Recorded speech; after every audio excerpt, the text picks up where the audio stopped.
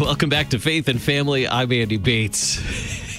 In studio with me today, the Chancellor of LCMSU, the Reverend Marcus Zill, and host of the Student Union on Wednesday afternoons here on KFUO, 2 p.m. What's up, Chancellor? Doing awesome. Loving being here in St. Louis in this high humidity.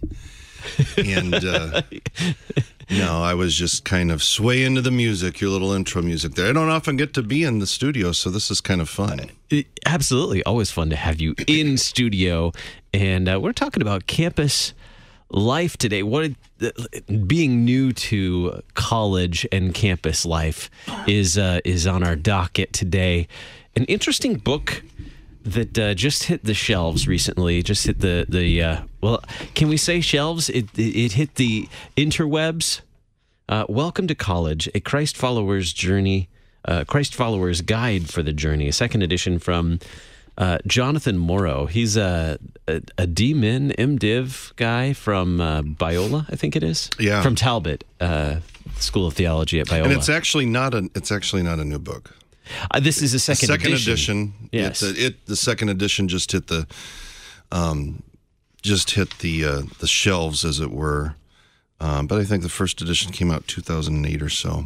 But really? Anyways, it's done very, very well. Very, very well spoken of by a lot of those, especially in the apologetics communities, and a lot of the university campus crusade types.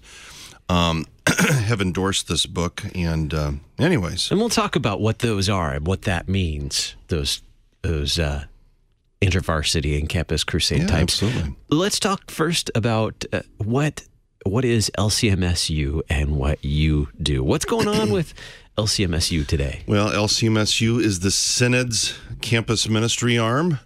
And it's a strong arm. And it is the strong arm of campus ministry. Oh, wait. That means something else. You should. No, but no, it is. It's a fake university, but I am a real chancellor. Or wait a minute. No, it's the other way around. No, it's basically the name for campus ministry in the Synod. I guess we're 3 years around now. A fresh coat of paint, so to speak, on campus ministry. 230 to 240 chapters at present around the country and growing. And basically everything that the Synod does for those that are in college, heading off to college, et cetera, is wrapped up into LCMSU. And then the whole chancellor stick came up when my boss, Reverend Bart Day, wanted to call me the director of campus ministry and LCMSU. And I said, well, that seems silly. I can't be the director of two things, but I could be like, I don't know, the chancellor. So that's kind of how that whole thing happened. And then it fit well with my little bump music for the radio show. Now, LCMSU is the campus ministry, right? Yes, it's a synonym, but in time, and I'm fleshing it out right now. The dream has always been to kind of develop kind of a virtual, connective university life together for our college students, and call it LCMSU, even though it's not a real school. But I get phone calls every once in a while, thinking that I'm with the Concordia University system. I'm like, no, I'm just a fake chancellor. No, but part of your duties is going out and visiting campus ministries around our church body and providing that encouragement and support to them, resources to them. What are you seeing as you're traveling around visiting campus ministries? Well, and that's one of the great joys. I have almost 18, 19 years of actual campus ministry experience, and I miss it terribly. So it's always wonderful to get out and see our campus ministries. They come in all sorts of shapes and sizes. Big campus ministries, full-fledged buildings, everything down to a small congregation trying to reach out to a local community college. And so I love being able to provide that kind of encouragement and cheerleading and resources and consultation. In fact, on this trip, I'm heading out to Baltimore to meet with several area pastors that want to start something at their local colleges, going to the University of Richmond. On Sunday, I'll be preaching at the Trinity Lutheran Church in Auburn, Alabama. and I will be trash talking the folks up in Tuscaloosa. And the day before, I'm going to have a lunch with the campus pastor at the University of Alabama in Tuscaloosa, which time I will be surely trash talking the folks in Auburn. How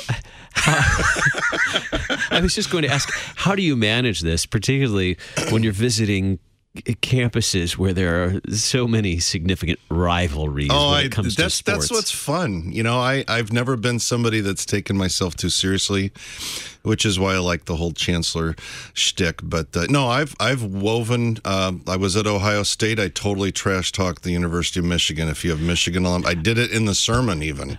And by trash talk, you're using sarcasm here, yes, right? Yes, you're not seriously trash talking. No, I'm not. But if there's an example or something that you can bring up about something, Jesus was going down to the road to, some place that's less than favorable, and you just, like Ann Arbor, and then they get a kick out of that. So I don't want to make it sound like I love to preach the gospel. Trash talking is great, but it's not the gospel. So Indeed. So as you're visiting campuses, you get to see those who are serving in campus ministry, meet these students who are coming to these campus ministries to receive the gifts, to hear the word. Oh, absolutely. And that's really, I think, the biggest task, which is one of the reasons why I'm very intrigued by this book. I'll be honest, I haven't read it completely, although I'm working through it. Very intriguing.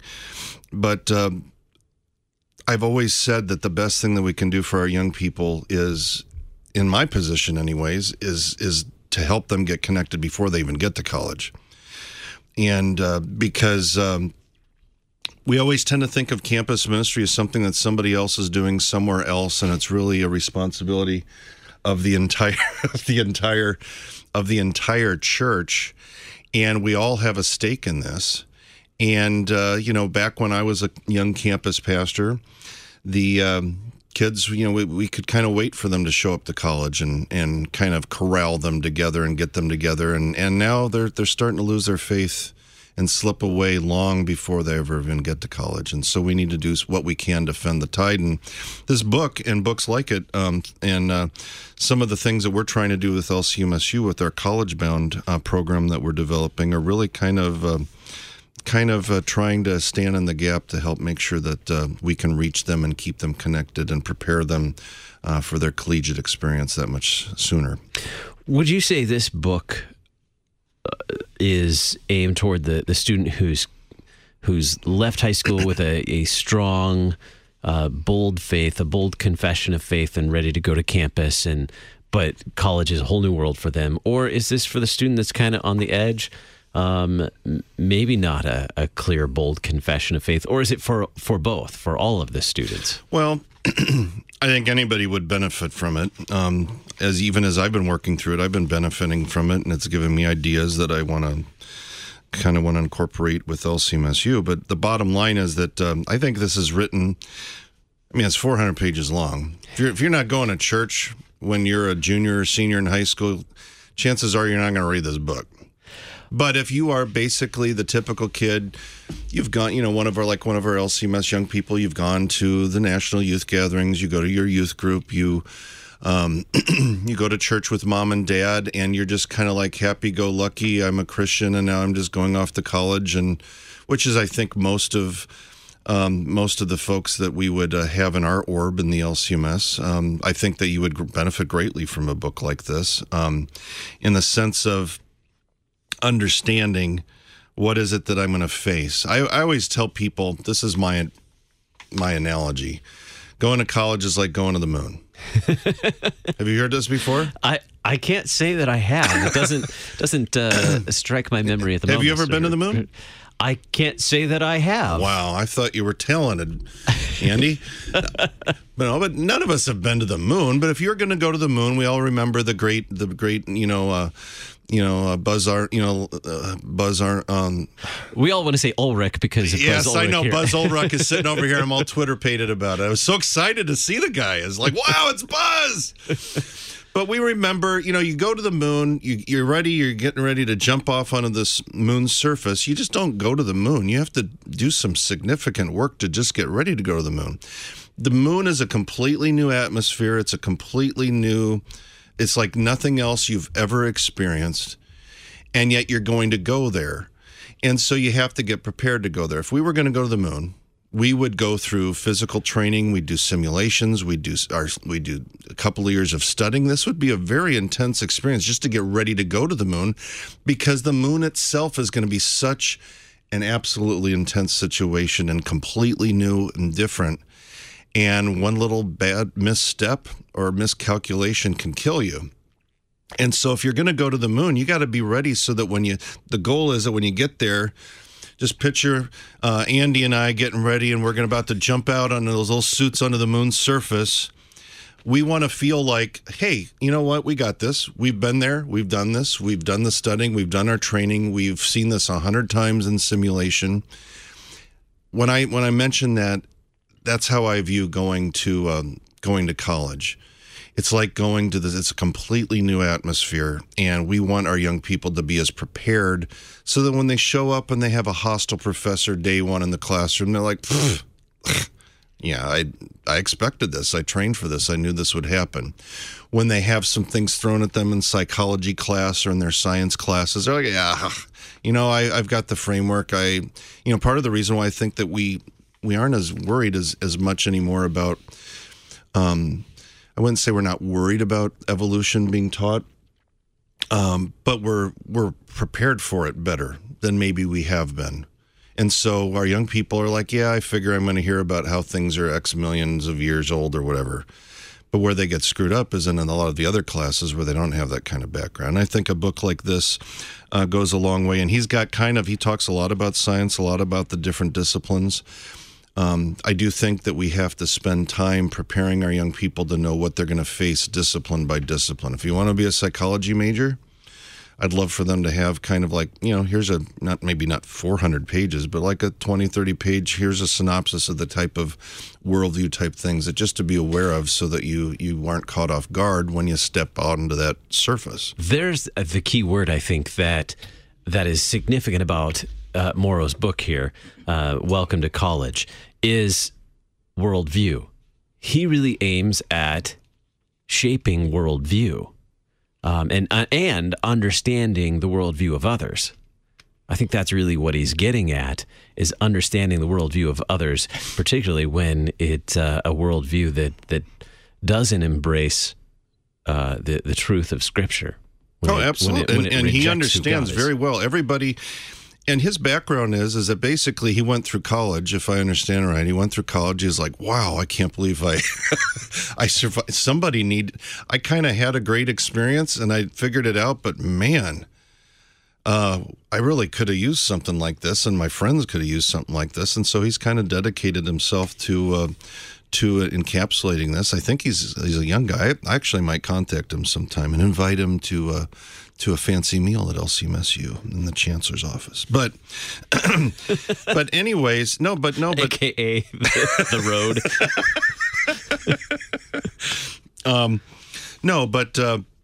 But you're exactly right. I mean, everybody has a worldview. A lot of our young people, especially our Christian youngsters that go off to college, they don't realize the extent to where their worldview has kind of formed them. And so then you have this huge clashing of worldviews on a college campus, and it can be a little overwhelming. Mm-hmm.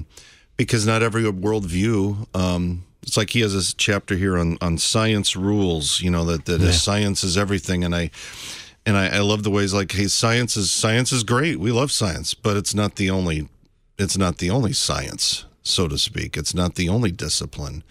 And so we want our young people to be well-rounded in terms of understanding their own worldview, and also to understand the worldview of others that they are going to have a chance to interrelate to, not only to save their own faith, but also to help, hopefully, and he's very keen on this, the opportunities to witness to others. It's no secret that if we're spending all of our time trying to keep our own kids in the faith while they're at college, they're probably not doing a good job witnessing to others. But if we can train them and form them and kind of up our game and raise the bar as they're getting ready to go to college, then they actually are not only going to be able to do, to be more prepared for it themselves, but they're going to be able to meet the challenge of visiting with their friends and neighbors and dorm mates and professors and others that they meet too, to witness to the gospel. He takes an apologetics approach to this shaping of worldviews. He takes an apologetics approach to several topics. You mentioned the science topic. I enjoyed the 31 flavors of Jesus chapter. Did Jesus rise from the dead? So he takes a look at the resurrection. Before we get too deep into even some of these topics, you mentioned earlier the background that he comes from. What caveats do we need to understand as Lutherans approaching this book? Well, I appreciate you asking that. I mean, I haven't finished the whole thing. In fact, maybe I'll have him on the Student Union when I get done reading. I think that would be a great conversation. That would be fascinating, actually. No, and this is one of the things that the InterVarsity, and I believe he came from a Campus Crusade. From Christ's background, he makes it very clear up front, and so it's like with many things, we have to understand that they're going to come from a kind of a. You're going to hear a lot of talk that will make Lutherans scream a little bit about there's not a sacramental focus. There'll be a lot of talk about about making choices, maybe even in your own faith life as opposed to living out your baptism and being who you already are in Christ. And so there's a lot of kind of a decision type of a talk that comes up in this this kind of a book, and so if you're prepared for the fact that he's not a Lutheran, but the pragmatic things, the things that a lot of things he's done a good job of packaging a lot of the common sense tips that go beyond just your Christian life, but also things about syllabus shock. Yeah, syllabus shock. Ladies pursue real beauty, talking about dating. I haven't read, he talks about taking care of your health and different things like that, money talk.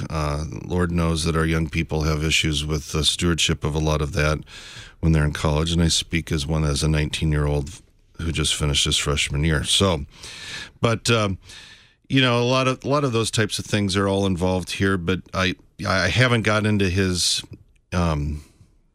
haven't got into more of like the Christian view of alcohol.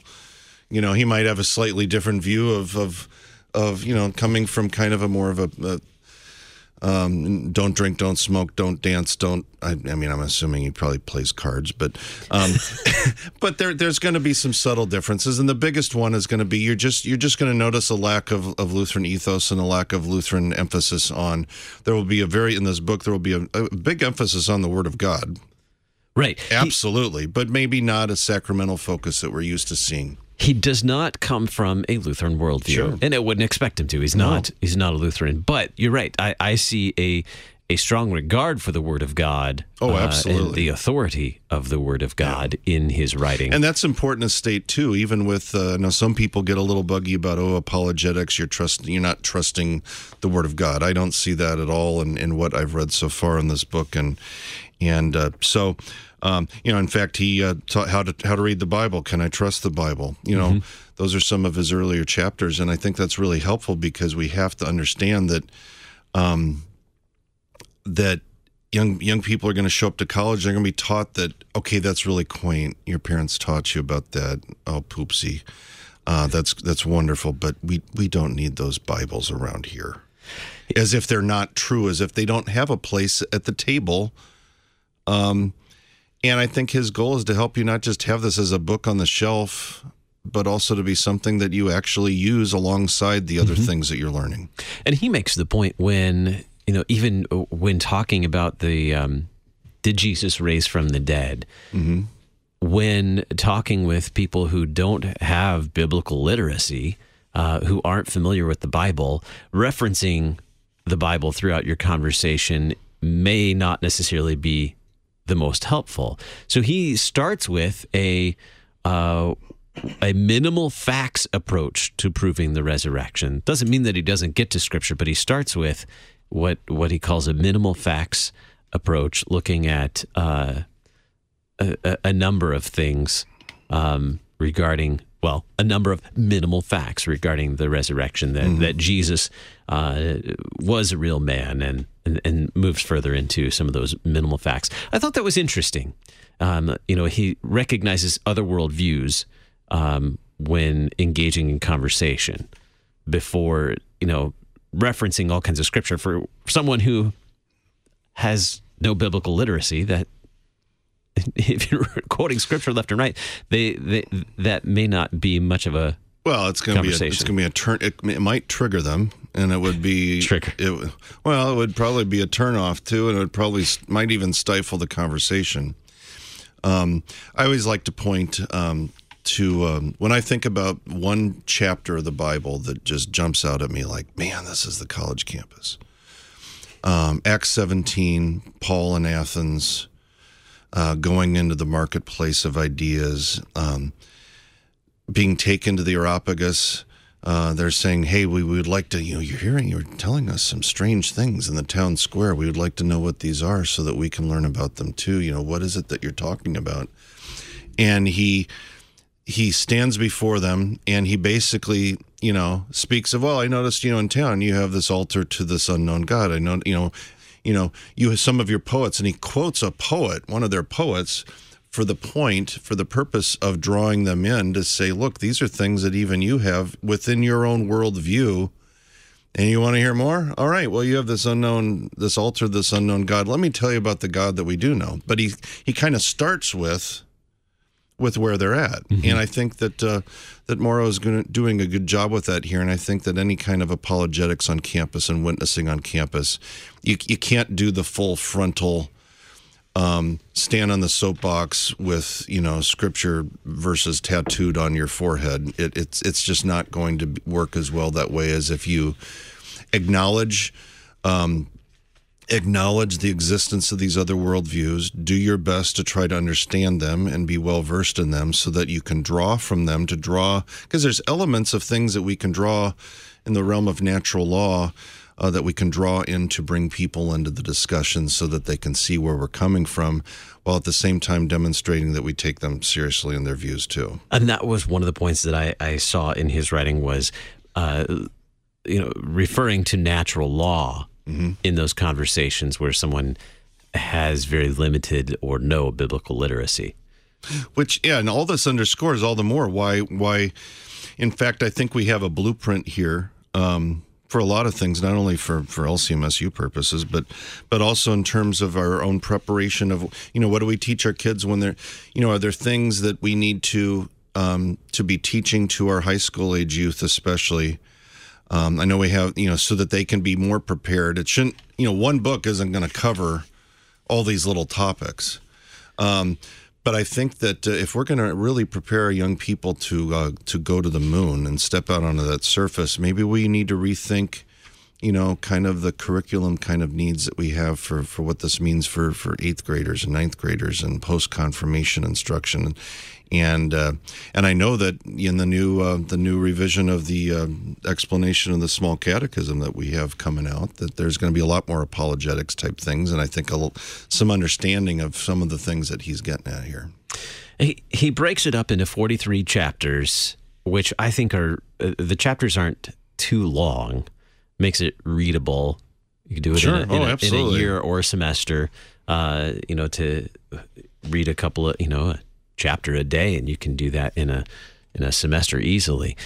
And I think he writes intelligently, but it's not too dry or academic, that he includes personal examples, and I think it's worth a read. I can't say that I agree with everything that he writes, but I think it's definitely worth a read. I would totally agree too.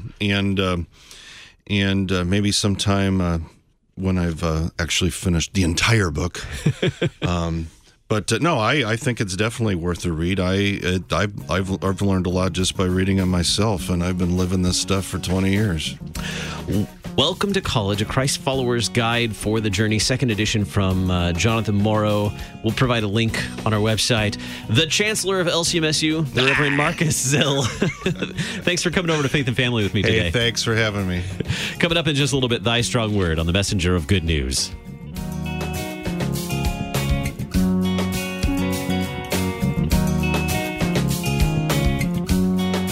Listen to Faith and Family Monday through Friday at this time. Faith and Family is a listener-supported program. Your financial support is needed for Faith and Family to continue. Our address is 1333 South Kirkwood Road, St. Louis, Missouri 63122. You can contact us on the web and download Faith and Family at kfuo.org. Worldwide KFUO, on the air, online, and on demand.